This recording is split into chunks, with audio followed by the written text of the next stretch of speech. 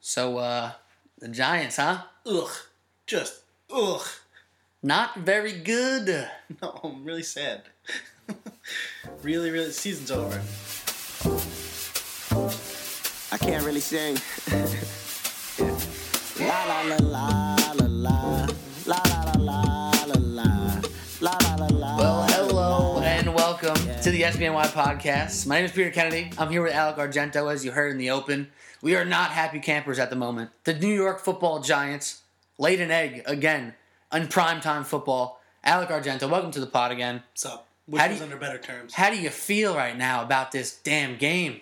Well, Giants need to win next week or their season's over, because I think it's something like 96% of teams who go 0-3 are just done for the season. So this is fun that I had to wait till, like 11:30, 11:45 for the past 2 weekends to watch the Giants lose. Love it. Gotta love it. Last place in the division. I believe the statistic is for 0-2, it's 86% of teams don't make the playoffs, and I assume that it just gets worse if you're 0-3. It was not a good night for the offense again. There was a few little glimpses of the offense playing well, but glimpses are not consistency, and there was zero consistency tonight. You want to give an LVP out? Of the least valuable player? I mean, there's one glaring least valuable player. I think you got to say Eric Flowers. Oh, yeah. Rick. Oh, sure. Rick Flowers. The least valuable player to the Giants was Ziggy Ansah because my man lived in the backfield tonight. Did he live there, or did he live in Eric Flowers' head? Because I think he's living there rent-free. He actually spends the summers in Eric Flowers' head, and then as soon as winter comes, he takes a red eye straight to New York City. Oof. To the backfield. Just oof. Oh, man. Well, this is the Sports Block New York podcast. If you're joining us on this Tuesday morning, maybe Wednesday, depending on your listening habits, this podcast, as always, is on iTunes, Apple Podcasts app, as well as Google Play, SoundCloud, the whole nine. But if you joined Alec and I on Monday night to listen to John Gruden spit fire down the Giants' neck. John Gruden's trash. He's trash. We'll talk about that in a minute. But thank you for joining us today, because the Giants really put together a performance that was frustrating, because they had these few little signs. The Evan Engram touchdown. Odell had a few catches. Eli made some plays where he didn't just fall and accept the sack.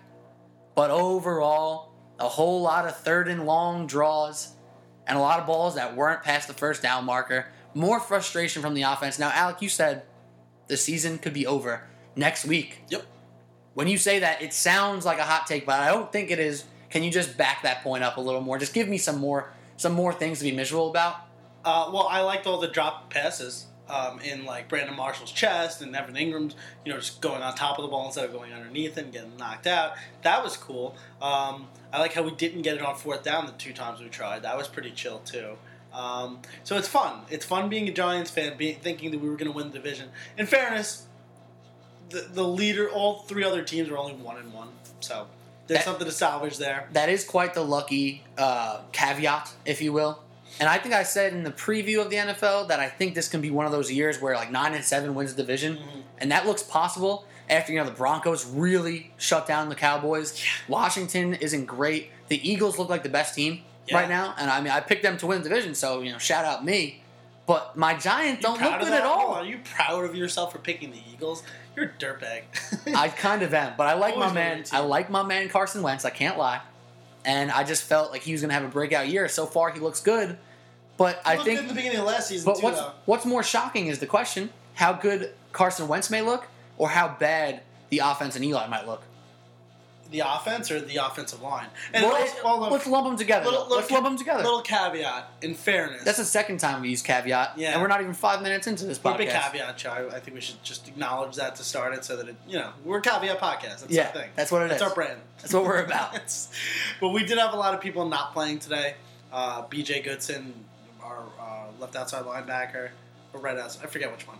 I forget. Middle. No, he's an outside linebacker. Whatever. Doesn't matter. Jack Rabbit wasn't playing. Bobby Hart got hurt immediately, so then Justin Pugh had to play right tackle. But it really wasn't any of their fault. Whose fault it was Eric Flowers. And as a Giant fan, I think any Giant fan knows exactly who Eric Flowers is and how he just can't defend against it. How is it possible that he keeps getting worse and worse every year? I've never seen anybody in the NFL get worse each year after they came in. Like, he sucked when he first came in. He was the worst left tackle in the league his rookie year. Was then the worst left tackle with worst numbers his second year, and it's looking like he's just trying to break records on the negative end in this season. All right, well, I feel you. You're right. I'm going to get my frustrations out on this podcast. We have time. So let's do some cleanup real quick. All right. Sure. So SBNY podcast. Peter Kennedy, Alec Argento. Don't forget to hit us up on Twitter. My Twitter is @PKennedy2Ys, and our Twitter is @SportblogNYC. Hit us up. Tell us what you think. We're actually going to shout out some of our best Giants takes that we got so far on the Twitter machine, because we got some good ones so far. So we're going to turn to that in a minute. Sure. But I also want to mention that we are going to talk some Yankees on this podcast, because you know what, New York fans and Alec, I mean, you are a New York fan, but I want to also shout you out. You know what? The Giants lost and they're 0-2, but the Yankees won, so that's something to be proud of. Well, so did the Red Sox, so that was pretty chill too. Well, you know what? I was trying to give you guys something. I was throwing you a bone. I'm not a Yankees fan. I was trying to be happy for you guys, but you didn't lose. All right, beggars can't be choosers. I don't want bones. I want to just be like miserable and allow me to be miserable, because that's where I'm at right now. I have to look forward to the Knicks. When you have to look forward to the Knicks, that's a bad spot you're in. Oh man! All right, it's time to turn to Twitter. Let's look at some of these takes, because we got some good ones. Again, @SportblogNYC, @PKennedy2Ys. So the first one we got, which was really good, it was all caps, and shout out to the lady named Christiana Caruso @CC21. She wrote in all caps, and this was funny: Steve Weatherford would have stopped Agnew in his tracks. Brad Wing, you are on lookout now. Keep your head on a swivel. Steve Weatherford about to make a comeback. Do you trust a guy who wears braces as an adult? I don't. How could you? I can't. Can he not even get Invisalign? No. He's got the weird ones that are like pink, that like look like your gums are on your teeth. I'm out on Brad Wing. I'm just out on him entirely. He had punts that went backwards all night tonight. I'm out on Brad Wing. I want Steve Weatherford back. I want his unnecessary jackness in the clubhouse again. I'm out on Brad Wing. He's dead to me. You know what? I actually just made that as a joke. I did not think you were going to hit me with the real I'm out get Brad Wing out take. I'm out on him. But I'm not against it. I'm not against that at all. It was a funny tweet as well. Let's keep going with the Twitter sphere. We got my man, a friend of mine, friend of the show, I will say, Chris Spellman. He's been listening for a while, my man. So @SpellDaddy15, and he comes up at us with, "Are they worse than the Jets?" #embrace debate. Oof. Do you want me to respond? Yeah, I want you to respond. Yeah, I actually think the Giants are the worst, have the worst offense in football. And I said this when they had their draft. Everyone loved Evan Ingram. Everyone loved Brandon Marshall. I said it. It doesn't make the team any better. You did not address any of the issues that you had. This offense has no time to do anything. And obviously Odell was playing a little hurt there. They didn't like him crossing the middle after he got upended in that first one. You don't want to see him get hurt tonight. But this offense is the same exact offense from last year. It was getting rid of Victor Cruz and replacing him with Brandon Marshall doesn't make you any better when Eli has no time. It doesn't matter who lines up against Eric Flowers in the left tackle. He's going to get past him. Whoever gets on the right side, he's going to get past him too. The team is not any better, and it doesn't matter what weapons you have if you have no time to do it. So this offense might be the worst offense in football. Their defense is still great, and the special teams made a flub today, which really should have been a one-possession game, and then it really changes the whole dynamic of everything. But, we don't have Steve Weatherford anymore. We have the Australian brace face. The Australian brace That's face. his new name forever. All right, we're gonna have to keep that one up. I like that. I don't know if you just thought about it on the spot or not, but hey, no big deal. Kudos to you. Let's keep it on Twitter. One of our own SBNY writer. He's @DeItaliano. His name's Anthony, and he said to us, "Is Brandon Marshall cooked or washed?" He's trash. He's trash emoji.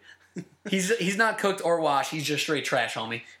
And I can't wait until Brandon Marshall goes full Brandon Marshall and just blames everyone on the team for why he drops open passes. Because that changes if he catches that pass that was right in his chest, that changes the whole dynamic of that game. And instead, we lost the game pretty embarrassingly. And we just keep watching, or keep on prime time, where we keep losing in front of the whole nation. So that's the two prime times to start the season do not help. They don't make for an easy road in the beginning of the season. I will give that. And I saw you actually send out a tweet and complain about it earlier in the week. Pete, who likes primetime football that starts at 8:30 at night? Everyone's got work the next day. Who wants to wait up till 11:45 if your team loses? That's miserable. I hate it for any, and I'm going to go on a little rant here because I hate it when baseball, because the Yankees, New York teams are always on primetime. They're always on primetime, the good ones. Yeah, And even the Knicks, except for this year, they don't have a lot. I can't wait. Which is great. I can't wait that they're not on primetime. I can't wait to watch them in a reasonable time. And we're going to get a whole lot of Mike Breen and Clyde, a whole lot of Spirididis, a whole lot of Wally, little bit of Wally, little Wally action. Oh, give me it. I don't need prime time. The Knicks can't handle it. All right. I can get behind some Han. Oh yeah, yeah. But I watch a lot of Yankees and Giants and Knicks. The Yankees are always on primetime baseball. And you know how many times, you know who they always play against? Good teams that affect their standings. You know what I don't want to watch? The Yankees blowing it in the ninth inning against a team ahead of them, or the team directly behind them. And I look at the clock because it starts at 8 o'clock and baseball is 4 hours. And the game, they lose at 12 o'clock at night. And I just watched the Giants lose at 11:45 at night. So now, not only are you tired at work, but now you're also miserable. But there's nothing worse than a football loss because it affects your whole week. Like, a baseball loss sucks, but you can get past it. A football loss, I don't know about you. I go radio silent. I can't go on the internet. I can't go radio silent, man. You know me. I can't do it. Oh, nice, Pete. Thank you for that. You're welcome. Pete just broke a bottle in my ass. That was pretty chill of him. What are you going to do? You know what? It happens, okay? But, yeah, it just affects my whole week. I can't go on the Giants Reddit, which I love going on my team's Reddits after a win. It's great. It's just everyone's just really happy and just wants to just... But wait, can I ask you a question? What? Because you just said to me earlier how you want to be miserable, you want to just sulk in your misery. Don't you want to go on Reddit and be miserable with the rest of your Giants fans? No, because that's like a dangerous game. You want to know why? I got why. Why? Because guys like Tucker Boggs. Classic case of Tucker Boggs, am I right? I got the bad case of Tucker Boggs, man. Well, Tucker Boggs tweeted at Sportblog NYC. He quoted one of our tweets and said, like I said before, typical Giants Super Bowl season. Look god-awful for half the year. Everyone is about to lose their job. Then they make a Super Bowl run. Do you trust Ben McAdoo to do that? No. Better question. Wait, hold on. Do you trust Tim McAdoo that? Do you? Oh, okay. That's a live high five on the podcast if you're wondering what that clap was. I was going to say, do you trust Ben McAdoo? Do you trust Tucker Boggs? This guy... McAdoo. He's... All right, that's too much. No more of that. That's actually pretty good. I guess I'll try not to. Oh, man. Well, I mean, Tucker's confident, and I give him credit because as a Giants fan, we need some confidence. There's just not many places to grab confidence. Do you trust him? You're different than me. I can't trust a fan of my team that's always optimistic because I'm the most pessimistic person in the world. I've been saying everyone who's a Yankee fan has been saying that this is like such a funny, surprising year. I just can't wait for the other shoe to drop. That's how I am with the Giants. I'm like, this is over. This season is over. I'm not going to watch football. I'm done. I'm out. And this guy on Twitter, Tucker Boggs, right? Yes, I'm going to actually defend him in a second, but go on. I don't trust you because how could you be optimistic when you watch? I assume he watches the Giants every year like I do. I would hope so. And you know what I see a lot? Yeah, they've had those 2 Super Bowl seasons. You know what I've seen a lot? A lot more failures than wins. A lot more losses than wins when it comes to the Giants. A lot of 6-10 seasons. A lot of just missing the playoffs. A lot of losing games that you shouldn't and winning the games you should. No, other way around. We got what you're saying. But wait. Here's the caveat. Oh, a caveat. We're big caveat guys. This podcast, caveat podcast. This is a caveat podcast. Podcast. So this is what, triggered Tucker Boggs to say such a thing. So I'm going to give him some credit. Gave you a little crap before, but here's some credit for you, Tucker, all right? So don't come at me with a bunch of hate. The tweet that he responded to says this. Since 2007, 83 teams have started 0-2. Only 9.2% have made the playoffs. The 2007 Super Bowl Giants are one of those 9 teams. Well, I like that because you know what that means? I get to watch my 2007 and 2011 Super Bowl run DVDs that I have, and then I get to rewatch Rudy, which is a heartwarming film about a comeback kid. So that's a tradition in my household that I do with my brother, and I really look forward to that. So I hope he's right, but I'm not going to latch onto it. I'm just going to assume that the world's ending. So you know what? You say you're a big caveat guy. You're a fraud. I just gave you a great caveat, and you shut it right down. Yeah. I like to tangentially be part of a caveat. I don't like to actually believe in it. I like Big to do big tangentially, guys. It's the only podcast in the game doing caveats and tangentially. Oh man, that's great stuff. All right, this is the SBNY podcast. I'm Pete Kennedy. Alec Argento in the house. So We're going to be talking more about the Giants, about the offense. We're going to throw some other NFL topics in there as well. But of course, we got to touch about these Yankees because they're in a serious playoff run. They have a chance to make the division. Not super likely, but they're also probably going to be in that one wild card game. So it's a lot to talk about as well. But we're going to get to that. We're going to stick with the Giants for a little bit, and we're going to touch some you other want to talk NFL. about the Jets at all? We can talk about maybe the Jets will come up in conversation. I'm just kidding. Embrace some I debate. don't want to talk about the Jets. But again, this podcast is sponsored by Wooter Apparel. So go out and check them out at Wooter Apparel. It's WOOTER Apparel. Hit them on Twitter, Facebook, Instagram, and at WooterApparel.com. Use discount code SBNY at your purchase for the freshest gear, freshest jerseys, hoodies, backpacks, the whole nine. Check them out at Wooter Apparel. Booter. Yeah.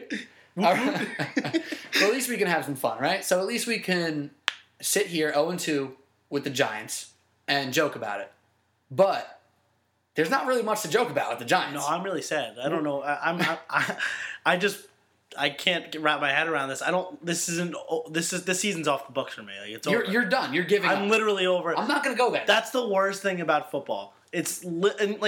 I'm a huge Giants fan, but I'm a bigger Yankee fan than I am a Giants fan. I'm a bigger Yankee fan. Oh, so you're just going to jump ship and give up on the Giants unless they come back and you're going to be a fraud again. No, it's not that. I always support the Giants no matter what. I never give up, and I watch the Knicks every year till the end of the season. Which is like a crazy person. That's fair. You're miserable right now, but by next Sunday you're ready to go. Yeah, of course. I'm not going to give up on them. But the what I love about baseball is that you can get over a loss, and there's always the next game. Football is so short that these two losses literally probably mean the season. And literally probably. Yeah. I don't know how else better you can say that, actually. Yeah, I think that's pretty accurate. It's literally probably going to end the season. Yeah, so why don't you get back off? Why don't you back off a little bit, Pete? It's just a tangential way to go around You that. don't know what the word tangential means, do you? I do. I just wanted to use it. I do.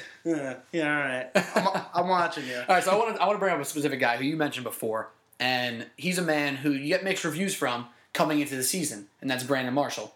So you talk to some Jets fans, and Jets fans say, you know what, year one, love the guy. Year two, pissed me off. So a lot of optimistic Giants fans would say, hopefully this year one he'll be fine. And maybe he still will be. It's only been 2 games. He's like 33 years old. Right, but what we've seen out of him in the first 2 games has been a lot of quietness in the first game, and then he had some action in the round 2, second game of the season, and he dropped arguably one of the biggest passes of the day. He saw little footsteps. Whatever happened. He dropped the ball. My take on Brandon Marshall was that he was going to mean more to the Giants than he would to, say, your fantasy team. I don't think he's going to be a stats guy this year. Yeah. And clearly it's looking like that part's going to hold true. But so far, he hasn't been the distraction that he should be. He hasn't been the pass catcher that he should be, and he hasn't made one play with the ball in his hands. How crazy is it that we're like commending him for not being a distraction after 2 games? Like, well, but no, I'm not really commending him. I'm just saying. No, I was doing that because I think he will be a distraction sooner rather than later. Because this team, I have a bad feeling about this team. It's going to hell in a handbasket. I mean, we've heard you talk for the past 18 minutes. So I think Brandon Marshall is going to call out this team and be a locker room cancer sooner rather than later. I think the only way you fix it is if you go get a tackle on the trade market, and otherwise Brandon Marshall is going to bring down this team with him. Odell is a head case too. He's going to bring down the team with him, and you don't have leadership in that locker room. Eli's not a vocal leader. He never has been, but he leads by example, obviously. Right. You don't have a Coughlin type to get in these people's faces and show that they mean just as much as the next guy next to them. Demand professionalness. Yeah, and that's professionality. But professionalism. Oh, there you go. There you go. But that's always what I loved about the Giants and the Yankees, and something the Knicks don't have, is that they have a culture to them. I don't think Ben McAdoo brings that culture. I love Ben McAdoo because he's funny to look at. He's kind of laissez-faire. He's very laissez-faire, yeah. I just don't think he commands a locker room. I think it was all right last year because things were going well. He's a horrible play caller. Since he took over head coach duties, he's been a horrible play caller. And Spags has bailed him out because he's probably, in my opinion, probably the best defensive coordinator in the league. Or the best that the Giants have had in their history of our lifetime. But he's even better than when we had him the first time. Yeah, well, Now I mean, he left and didn't succeed, but he was a head coach. I know he's you're not right. a head coach. You're right. But I'm just saying. Yeah, he's not God. What he does with his packages out there and how he blitzes, and he's very creative in his play calls. They also spent. Hold on. They spent $200 million on defense, and they spent on a wide receiver. He finally has toys. He finally has toys to play with. The offense has a few toys. They don't have the engine. Yeah. You know what I mean? So, they have the engine up front on defense, and they have the Landon Collins, DRC, Janoris Jenkins when he's healthy as the toys. The Giants' offense is a beautiful Lamborghini with the engine taken out. Yeah. That's exactly what it is. Right. They have an engine of a Toyota Corolla. Actually, that's giving way too much credit. Those things it's a never reliable die. car. It's a reliable car. Don't hate on Corollas. That thing never dies. But that's exactly what it is. It's a pretty looking offense that can't function at all. So Brandon Marshall, detrimental drop to the team on a big drive where Eli started to look like Eli. We said this when we were watching the game, end of third, early fourth, before it really went away. Eli started to look like Eli. He stepped up in the pocket, made a throw. He rolled to the left a little bit. He doesn't really roll. He kind of just fades left. Eli had some nice little Eli plays. That's what I'm saying. Yeah. Where he got hit, couple of them. had a little magic, threw a ball up. I think Shane Vereen Ingram got called one. it. Ingram got one. But Shepard got one. It wasn't consistent and it was too late. The problem that I saw, and it's a nitpicky problem. So, you know what? I want you to be honest with me, and you listeners as well. Hit me up on at Swirl I want to see at P Kennedy 2Ys if you think I'm being too aggressive here. All right? Am I that guy, and I put this on Twitter, am I that guy if I say that Evan Ingram tried to be too much like Odell Beckham Jr. by catching his first career touchdown, getting a celebration penalty, doing too much, and then the next drive, when they get the ball back, he already ruined us with field position because of the penalty. The Giants luckily get the ball back, and then Ingram tries to one-hand the ball where he could have made a better effort. I know it wasn't a good ball. He could have made a better effort at it, put two hands on it, and he didn't, and it was an interception. Am I being that guy by saying that is Ingram trying to be like Odell, trying to impress, trying to do too much? Maybe on the. I don't know. Am I being that guy? Be honest. I do think you're being that guy. I don't think that pass. We were watching it together, and I told Pete he was making this point before. I don't think that you could blame Ingram on that. I mean, first of all, you have to accept that a rookie is going to make rookie mistakes sometimes.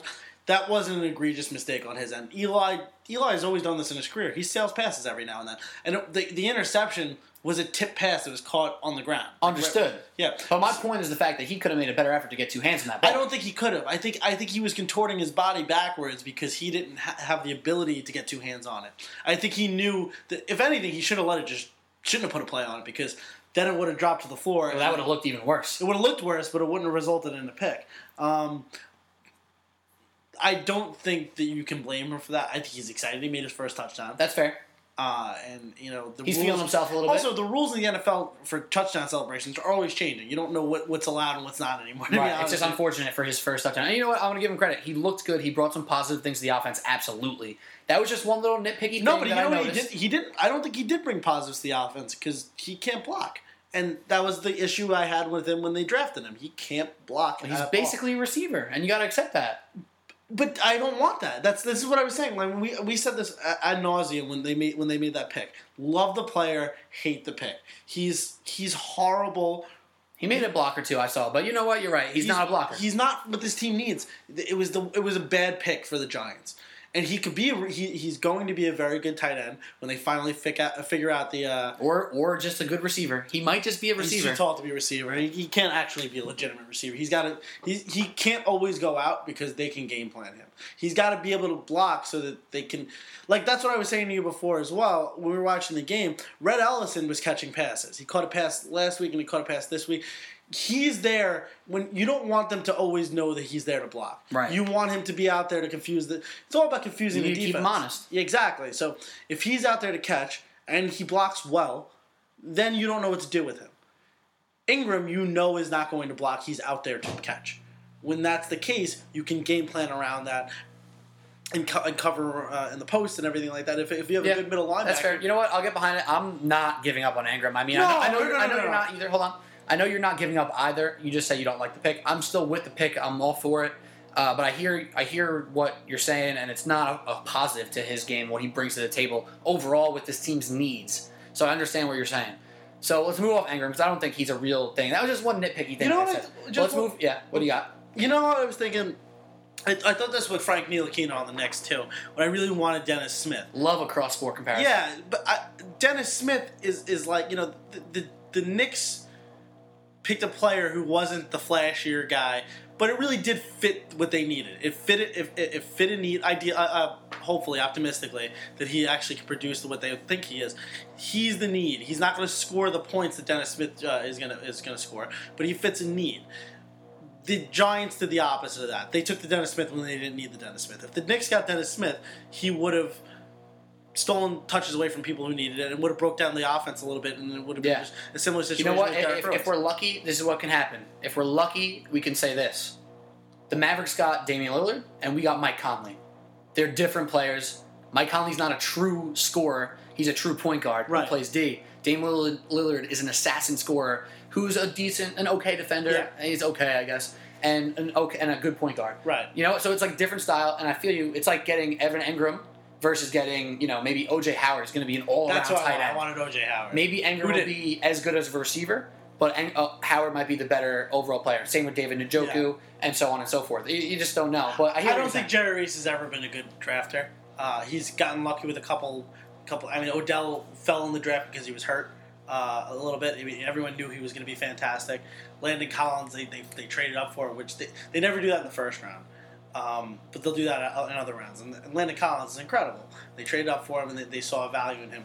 They don't do that in the first round. And at a certain point, when you need to be able to break that rule, Jerry Reese needs to be able to break that rule in his head so that he can get the player that he needs instead of just the best player available. I don't like the best player available mentality in football because when you have glaring needs. Yeah. If you're a consistent team, then do what you got to do. Take the best player.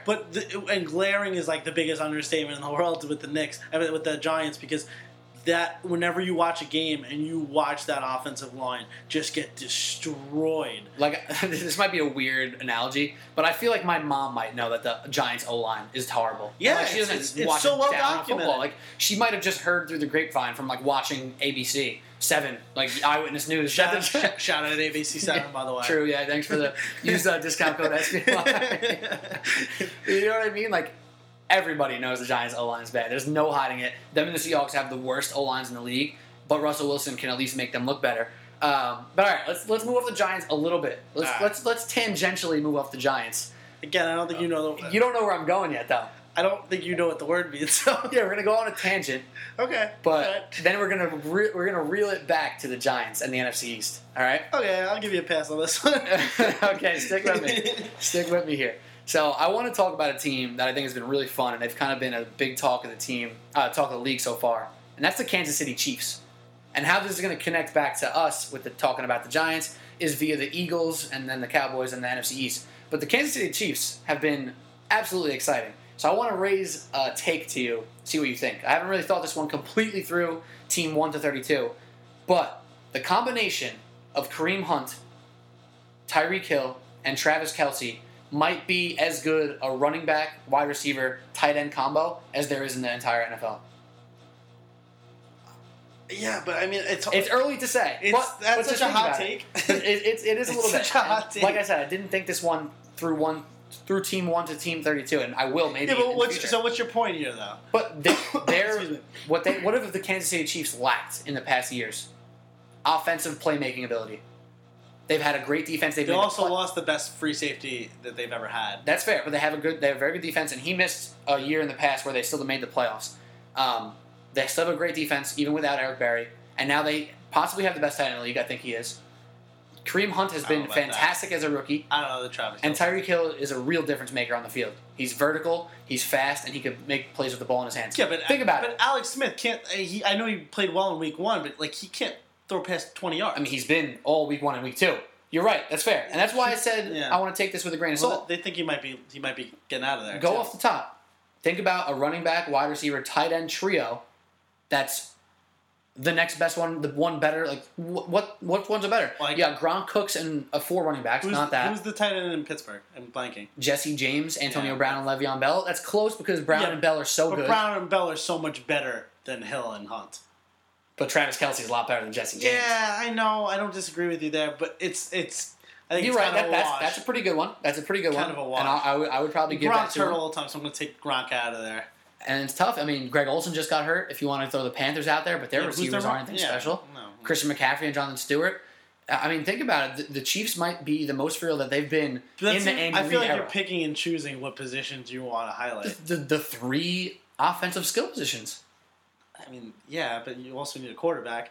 I think he's been very good. He's been I very think good. Alex Smith is what Alex Smith has always been. He's throwing the ball down the field at a great I clip. know, and that's going to stop, as Alex Smith in his entire career has never done that. And eventually people are going to game plan for that. And Alex Smith and he's a great dink and dunker. He's fantastic. He's made a career off of it. That's all he is. Yeah. I mean, all right, how about Julio Jones, Devonta Freeman, and then I think their number one tight end is Austin Hooper, who had a great play in week 1, but he's really unproven. Yeah, well, so is Kareem Hunt. That's true. So is Tyreek Hill, honestly. Yeah. They both are unproven, so that's fair. And I'm not saying So why don't you sit on it? I'm not taking this to the grave. I wanted to bring it up. I think it's an interesting I think conversation. it was a weird point. I'm going to throw that out there. Wait, why do you think it's weird? I think you just picked and chose what you wanted to do. I think having a quarterback that can actually facilitate the ball to a receiver is more. I think if you put the quarterback into it, the Steelers are like incredibly better than that trio. If you turn that trio into a quadro, That's fair, but yeah. at the same time, they have not played nearly as well. The Patriots, well, yeah, but it's a 2-game. It's such a small window. I mean, it's super difficult to do that. All right, so let's revisit this in a while. Do you Okay. think the Chiefs are a legit team? Yeah, I think the Chiefs are a legit team. I think that whole division is a fantastic division. They are very good. The I Broncos think the Chargers. proved yesterday. I actually think the Chargers might end up winning the division. Well, Hot take. They lost 2 really close games. I forgot they lost yesterday. Oh, damn. All right, well, anyway. But they lost 2 close games. They didn't get blown out. That's another thing. Whatever. The Chargers, that's fine. The Chiefs, I don't think the Chiefs are way better. You think the Broncos are a good team? They're better than the Chargers, and yes. You think Trevor Siemian is gonna lead that? I to think the he's Broncos? Alex Smith and Jace, and the Denver Broncos are really what, good. And what has Alex Smith won in this league? He's been to the playoffs every year. No, he's been to the playoffs a couple of years when he was on the Chiefs. When he was on the. He was leading the that's true. 49ers to the playoffs as well. He just wasn't Then bringing them he anywhere. lost his job to a guy who's not even in the NFL anymore. Well, that's a whole different topic. I'm just saying. You're right. I'm just saying he lost his job to a guy who lost his job to Blaine Gabbert. That's a true statement that you just made. So I can't argue it, and I'm not going to right now. Well, let's bring this back. Let's reel it back in because we still got to get to the Yankees in a couple, 5, 10, 15 minutes. The 30, Chiefs, 40 Chiefs, minutes. yeah, who cares? The Chiefs played the Eagles, so that's how I was going to bring it back. And we also rode the Broncos. The Broncos played the Cowboys. Makes it a little interesting getting to see our direct NFC East competition against 2 well-rounded teams, to say the least, in the Broncos and the Chiefs. So Chiefs-Eagles. Eagles lost. It was probably closer than the score. I think they lost by 2 touchdowns. Closer than the score showed. But Carson Wentz had some good plays with some bad ones, but had some good plays. Eagles look pretty good. How nervous do the Eagles make you that they can run away with this division? I don't think they run away with. I don't think anyone runs away with this division. What has always been the case with the NFC East? 9-7 can win it. Not even that. It's that when teams are good, everyone's good. When teams are bad, everyone's bad. This might be a season where everyone in the NFC East is bad, or record-wise is bad. So like 8-8, 9-7 Yeah, can win it. Is could my be. point. Could also be where the top one is a 14-2, and then the second one is 12-4. That happens. Well, they all have at least 1 loss already. The Giants have 2, obviously. I know, but I'm just saying. But yeah, no, I'm just bringing it up. That happens in the NFC East, and it always has. So, excuse me. There's a very solid chance that still happens. I think the Eagles have the best shot at this point since the Giants lost and winning the division. I don't think the Cowboys are a good team. I've been saying that for forever. I didn't think they were a good team last year.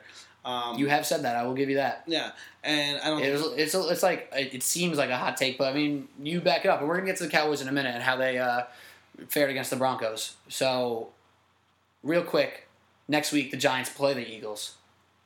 That matchup there seems like it could actually be a good matchup for the Giants because No, the Eagles match up really well against the Giants. The Giants lose that game. where's the matchup issue for you? Their front four is really good. Their front four is going to run all over our offensive line. We won't score. They have a much better line than the Lions and the Cowboys, to say the least. They're a good defense. Their secondary isn't fantastic, but it doesn't matter. Eli doesn't need to get to the secondary because he isn't going to have the opportunity to get to the secondary because his offensive line is trash.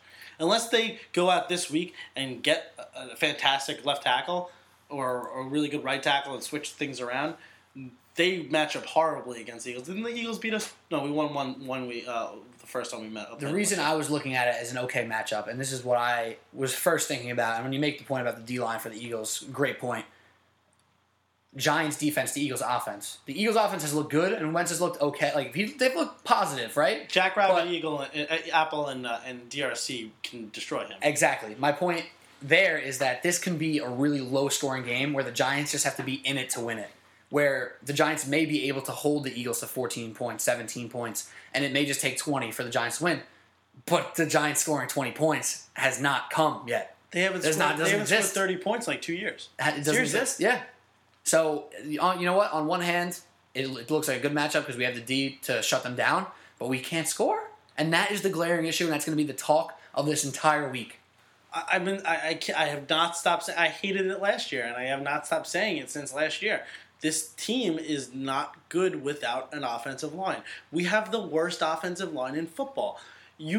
Any quarterback would fail in this behind that thing. I don't care if you put Aaron Rodgers behind there, Ben Roethlisberger, whoever you deem to be the best quarterback in the league. You can't throw if you have no time. I don't care how good Odell Beckham Jr. is.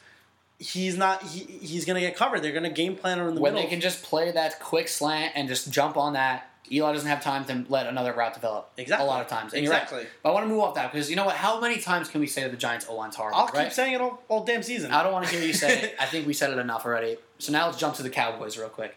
The Cowboys just played the Broncos, and I kind of want to get you fired up. So I'm going to tell you about what I heard today about Dak Prescott's performance. Probably a hot Sunday. take from Colin Cowherd or something. It is precisely a take. I'm just calling it a take from Colin Cowherd. Because he tried to downplay how Dak Prescott played yesterday against the Denver Broncos. He made the point. And Zeke.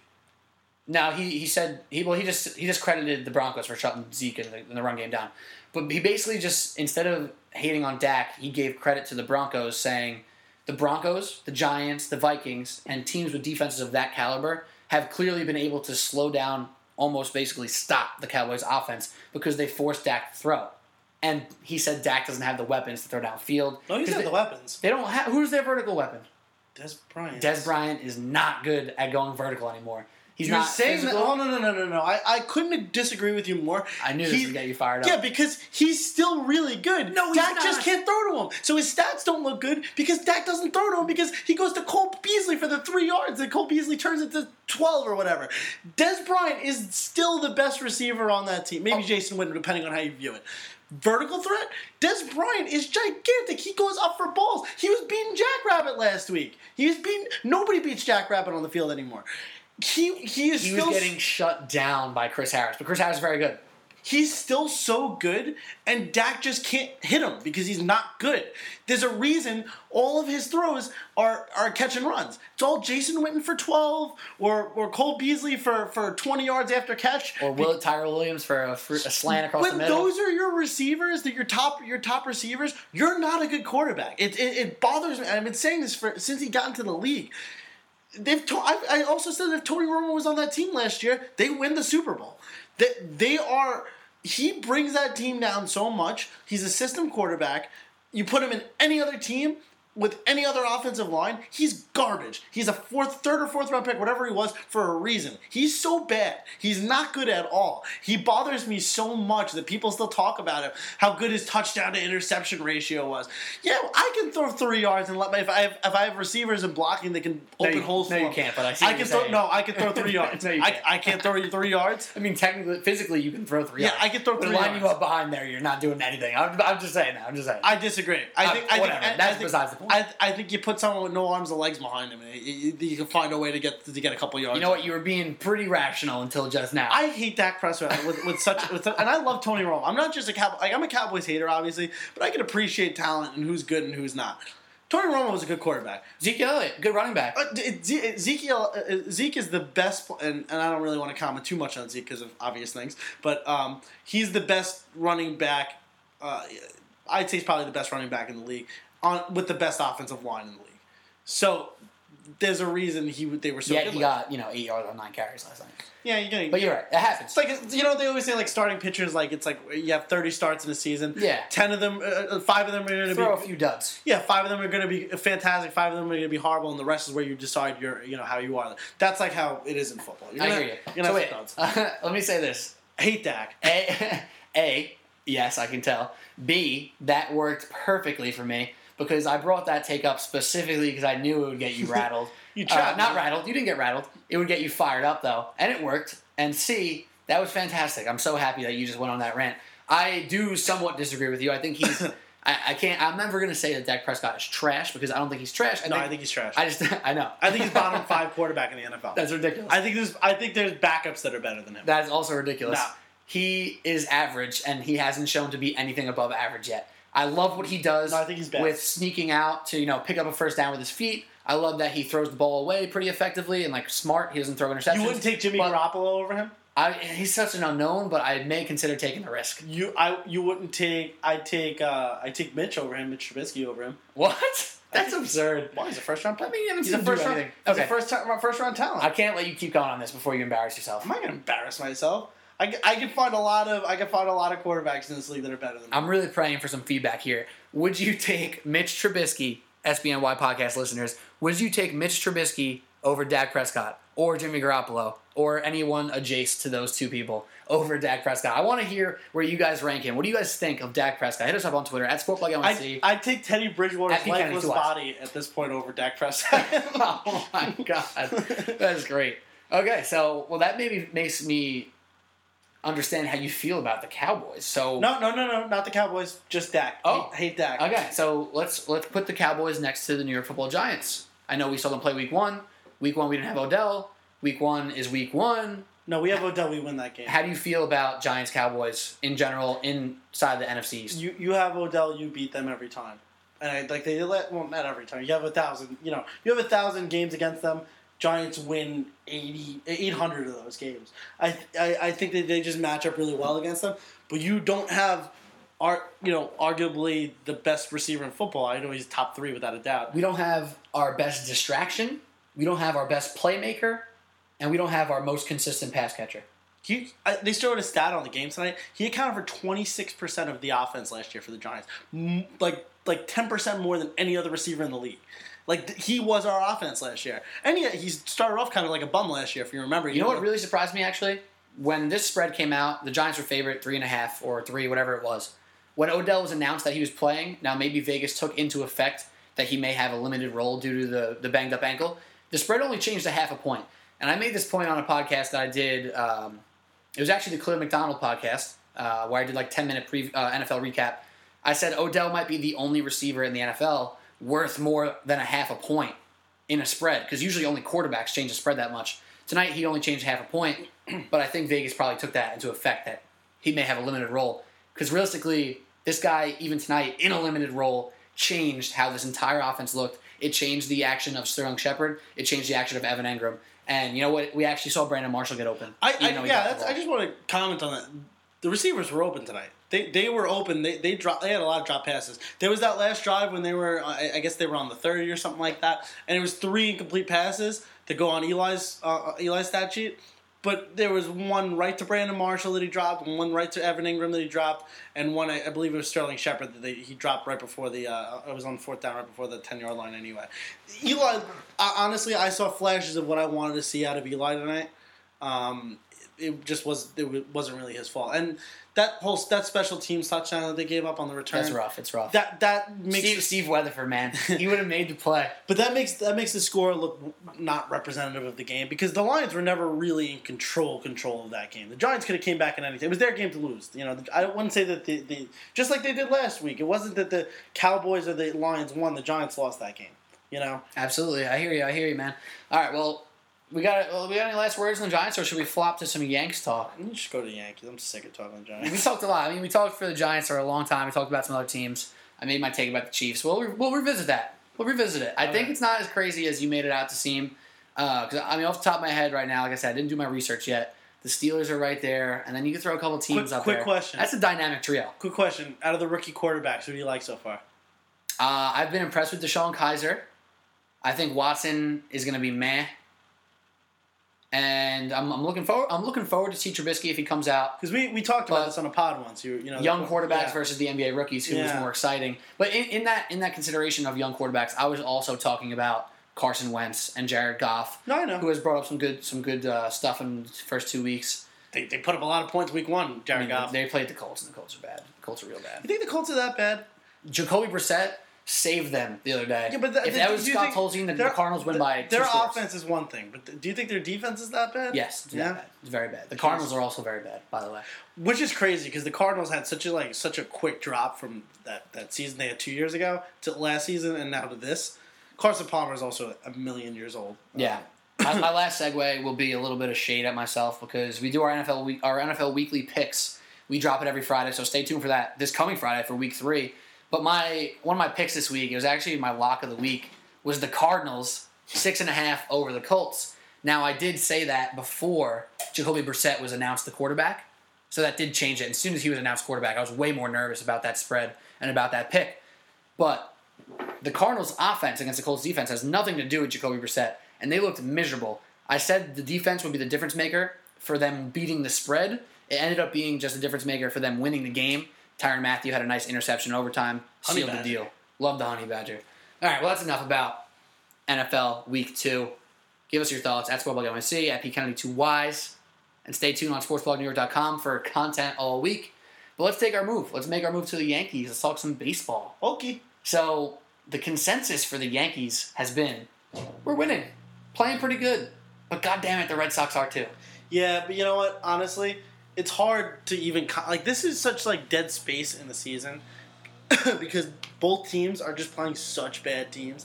I mean, I know the Twins are in the second wild card spot right now, but they're not a good team. They're always in between being a good team and not being a good team, which is why they traded away all their players after they traded for them to get because they thought they were going to be a contender this year. It's hard to judge it, and I actually think it's going to be at the detriment of both teams. Because they're not playing real teams at this point. And if you look at the standings, this is the first time I've seen this in baseball in forever. It's so top heavy. Baseball has not been like that there's always parity in baseball. There is no parity in this league at all. There's 2 divisions where there's a race for the division. 2 out of all 6 of them. That's crazy. And that's the AL East and the NL Central? Yep. That's crazy. And those teams are going to get bounced real quick in the playoffs. At least I do. like the Cubbies. I don't like the Cubbies. Cubbies make the dance. You better watch out. I don't think so at all. In the series? I think the wild card team that wins the wild card game, you got to watch out for it because I think the Diamondbacks they start rolling. The Diamondbacks and the Rockies are scared. I've been saying the Rockies all year. Those are good teams. Dodgers and the Nats, I think will lose earlier than people think. Again? Because they're the Dodgers and the Nats. It's always how it works. But I don't think the Cubs are that good of a team at all. I just think, you know what, Cubs get in the dance again. They rekindle some fire. They've been way better in the second half. If they get in the dance and they win a few games, they can start to roll, and then we can see Indians-Cubs rematch. No, you're not going to see that. That would make me really excited, No shot at all. Come on, how exciting would that be? It would be, but it's not going to happen. I live in the real world. Oh yeah, all right. Let's put $5 on it. Okay, I would put $1,000 on it. I guarantee you. I don't have that type of cash. Yeah, well, I guarantee you that won't happen because all right, the Dodgers. $5, you bet $1,000. This is the first year the Dodgers the Dodgers are going to steamroll the first round of the divisional series. They're going to get beat in the second round, and the Dodgers would play the Cubs. Or oh no, I'm sorry. No, you're spitting. They play the wild card. Over here they now. play the wild card team. So let's get back to the no. The Nats play the Cubs. That's going to be a fun one. Because, who knows if anything you're saying is accurate right now? Well, it's actually pretty locked up. Because as long as the Cubs win the division, because the Dodgers have such a lead on the best record. They play the wild card. Cubs, Nats. Gotcha. That makes sense actually. All right. Well, let's move back to the Yankees. So I made a statement to you, being a guy who is not a Yankees fan, not a guy who watches every night, but watches more Yankee baseball than any other baseball that I watch. Well, not saying too much, but you don't support a team that actually plays baseball. No, the Mets don't play baseball. Don't play baseball. Are you kidding me? So I watch more Yankees than I do anything else, but not saying too much. So what I said to you tonight that you disputed, I want to bring up and bring to the SBNY listeners. That is about the Yankees bullpen. So we were talking about that wild card game, and that's the big debate now for the Yankees. Who gets the ball? Who do you want out there in the one and done, win it or go home wild card game? The easy answer is Luis Severino. Some people say Sonny Gray, but you said something different because you actually feel pretty confident. Now, why I said Sonny Gray would be good is because he's consistent. He's a little bit around the block. He's seasoned. He's been really good for the Yankees so far.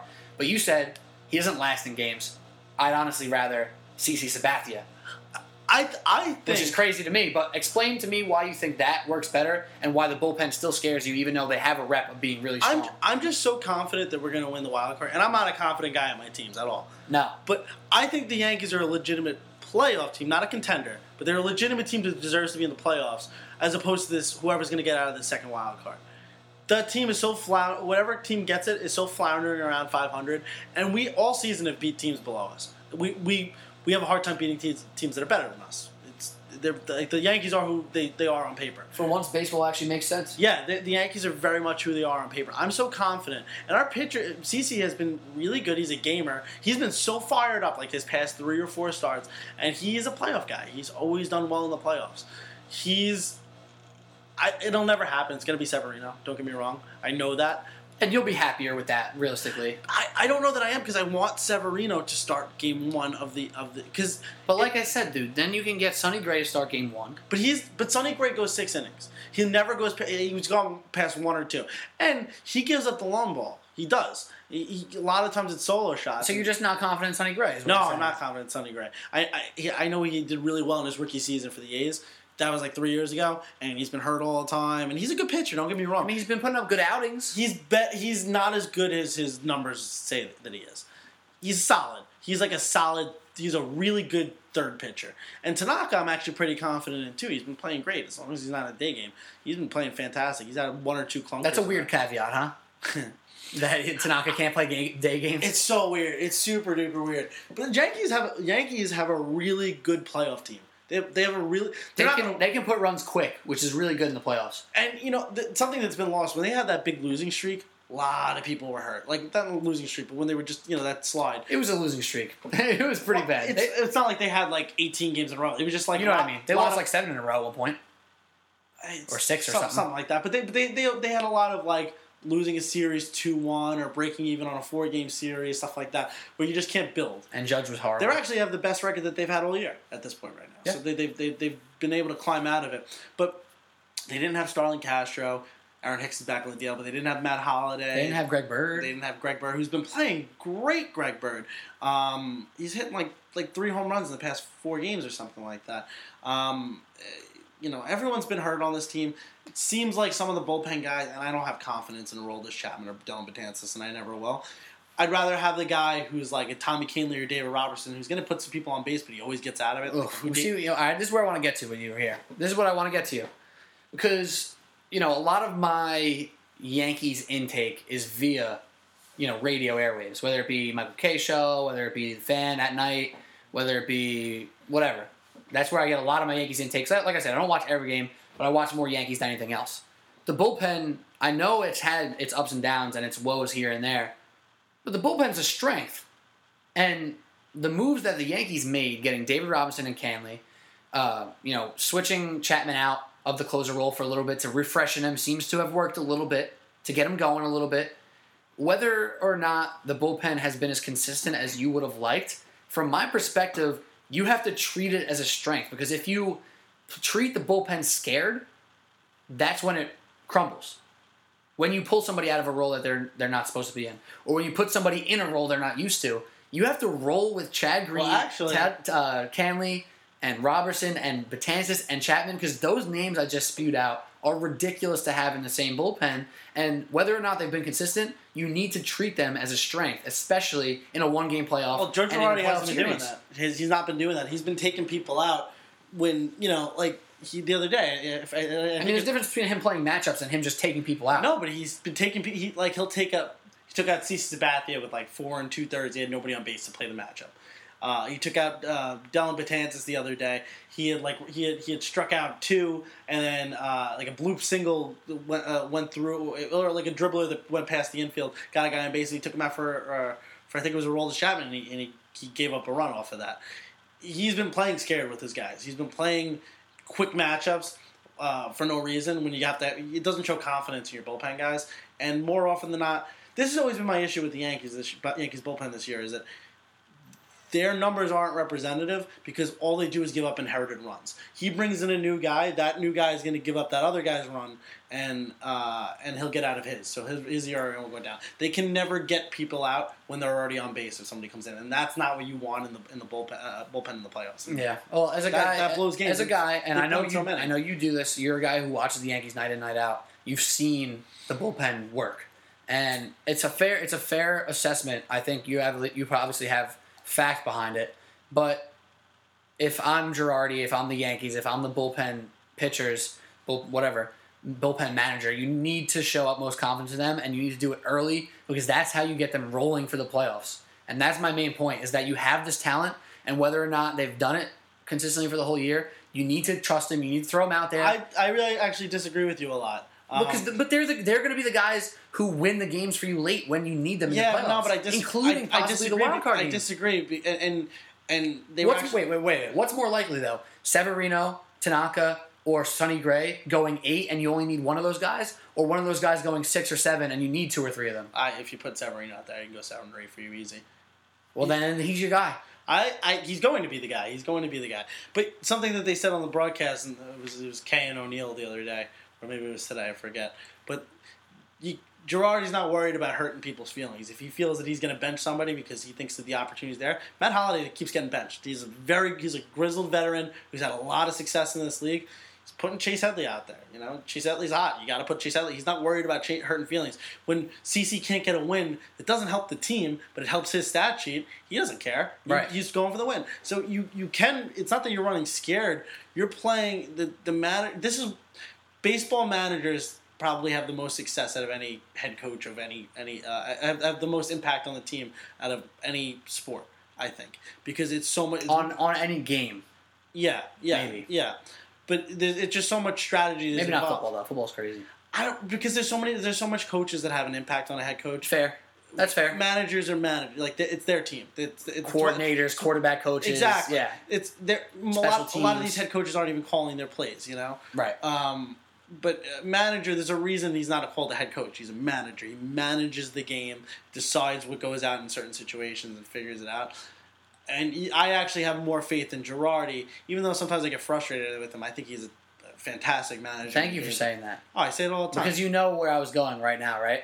I was going to bring up my weekly Yankees talk. You're crazy if you think you want to fire Girardi. Oh no, I think he's a fantastic man. I think he irks me a lot with some of his quick snaps on. Sure, exactly. You're right. It's fair to get irked by him, but my man's a good manager, and my man, like you said, isn't scared of his players. He takes charge of the locker room. He leads that team. He's well respected by the team, and they play hard. He always gets the best out of his players. I say this every time. I'm gonna say it again. I haven't got a response yet. So and if you have one, his players too, if you have one, Twitter world, if you have one, SBNY listeners, give me a name and a reason on why he should be the coach over Joe Girardi, because you don't have one. You don't have another name. You don't have another reason for a different manager than Joe Girardi. I need to say that as much as possible because it's ridiculous that Yankees fans out there want him gone and think he's the biggest reason on why the Yankees don't win every game. Do you remember when you told me that Buck Showalter was a better manager than Joe Girardi? I think Buck Showalter's a good manager. Trash manager. Whatever. I don't have as much facts to back that up. It's just like things I hear, so I just throw it out there. Yeah, Buck Showalter was trash when he was on the Yankees, and he was trash when he was on the Orioles. He got lucky a couple of years because the Yankees were bad.